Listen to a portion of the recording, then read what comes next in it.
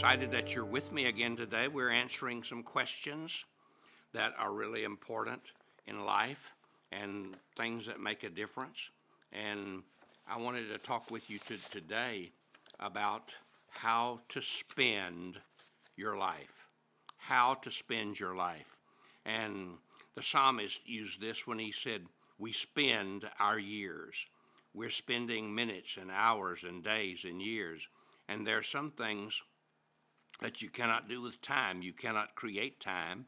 You can't save time. You can't hoard time. You can't borrow time. You can't destroy time. There's one thing that we can do with time, and that is we must spend it. We must use it. Life is made to be spent. It's a happy thought that you can choose what you spend it for.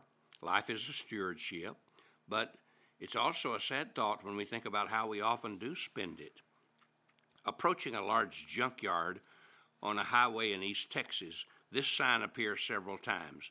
In large black letters, we deal with anything. Then underneath in large red letters, it says trash, trinkets, or treasure. In those three words, we find the only three things that human life can be spent for. You can exchange a little bit of your life every day for trash, or trinkets, or treasure. Examine those possibilities. First, you can spend your life for trash. The Bible says that there was a rich man who had all kinds of things, and he wasted his resources. This was the rich young ruler, and riotous living. He was given his inheritance, but he misused it. He wasted it on trash. And today, many people are spending their lives for trash. It's a tragedy of waste. The Bible says of the young man called the prodigal son by many people, he wasted his resources. God detests waste. This is a big world in which we live, but it's never lost one single drop of water nor one single grain of sand since God flung it into space, and even Jesus Christ himself, the Lord of the universe, commanded his disciples after he had fed a multitude of 5,000 to gather up what was left, so nothing could be lost, and they gathered up 12 baskets full. Yet many waste their lives on trash. A recent article in a magazine was entitled Throwaway Living. It was an attempt to describe the extent to which we're living in an age of disposables. Not only tin cans, but all kinds of utensils are now made to be thrown away: table napkins, tablecloths, paper towels, paper dishes, paper spoons and forks, and on and on and on and on and on. And of course, our rivers are full of things made of plastic that don't easily go away. And everywhere there's throwaway things. But many people are throwing away their moral and religious convictions and principles, which are needed for the best kind of living. A lot of people do it when they're young and have many, many regrets the rest of their lives. But I'm challenging us today to think about, what are we spending our lives for? Trash, for things that really are throwaways, for things that are expendables? Well, what about trinkets? I think that might be the thing that most of us are doing. We're spending our life for trinkets. Jesus said there was a certain rich man who had all kinds of things, and he said to himself, well, I'm going to make more room for all the stuff I've got. And so he built more things, and God said that night, you fools, tonight your soul shall be required of you. Now, if life could be charted on a graph, it would appear as a bell curve. The majority spend their life for trinkets. A few spend their lives for trash, and a few spend their lives for treasure. But most people just squander their lives on things of secondary value. You will notice in the story of the rich fool that I quoted from a moment ago that no crime is charged to his account. No great evil casts its shadow across his record. No crimson sin stands against him, yet God acted severely toward him. He said to him, this night your soul shall be required of you. And he called him a fool. This suggests that God had given him what he had, his selfhood, his possessions, and he had been unfaithful to the trust, and God was taking it away from him. What was the great wrong that deserved such severe treatment? Just this: he wasted his life on trinkets.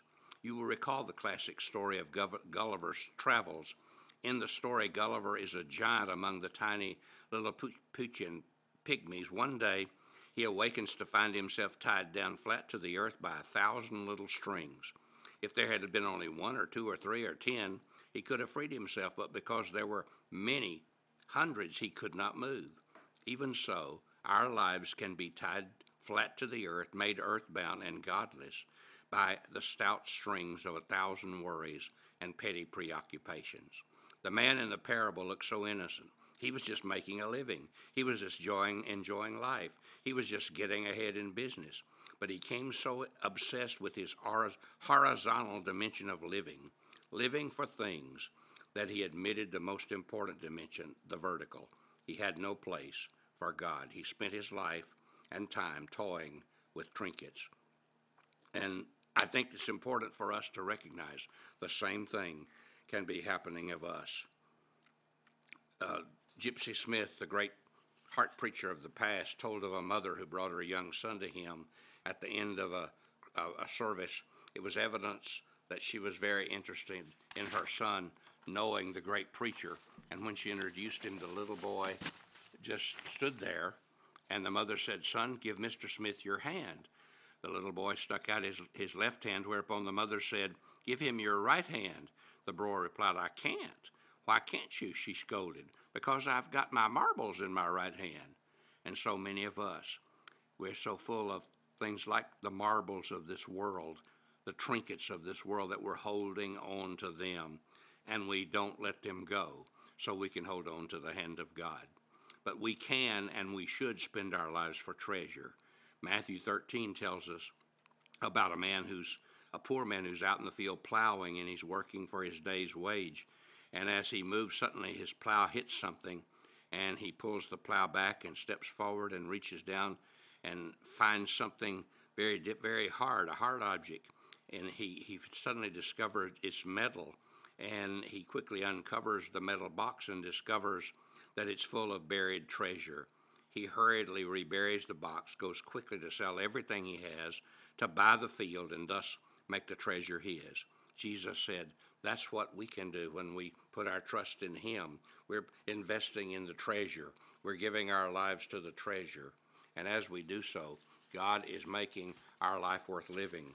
Sam Jones, the colorful, old-fashioned Methodist preacher of many years ago, gave his testimony in this way. He said, "I was going along in life with my pockets full of dirt. And one day the Lord said to me, 'Sam, if you'll empty that dirt out of your pockets, all of it, I'll fill them instead with diamonds.' And who wouldn't give up dirt for diamonds? And who wouldn't? You and I, if we're wise, we will live our lives for those things that matter. I hope you will today. I pray that you'll have a great day and you'll be busy about the treasure.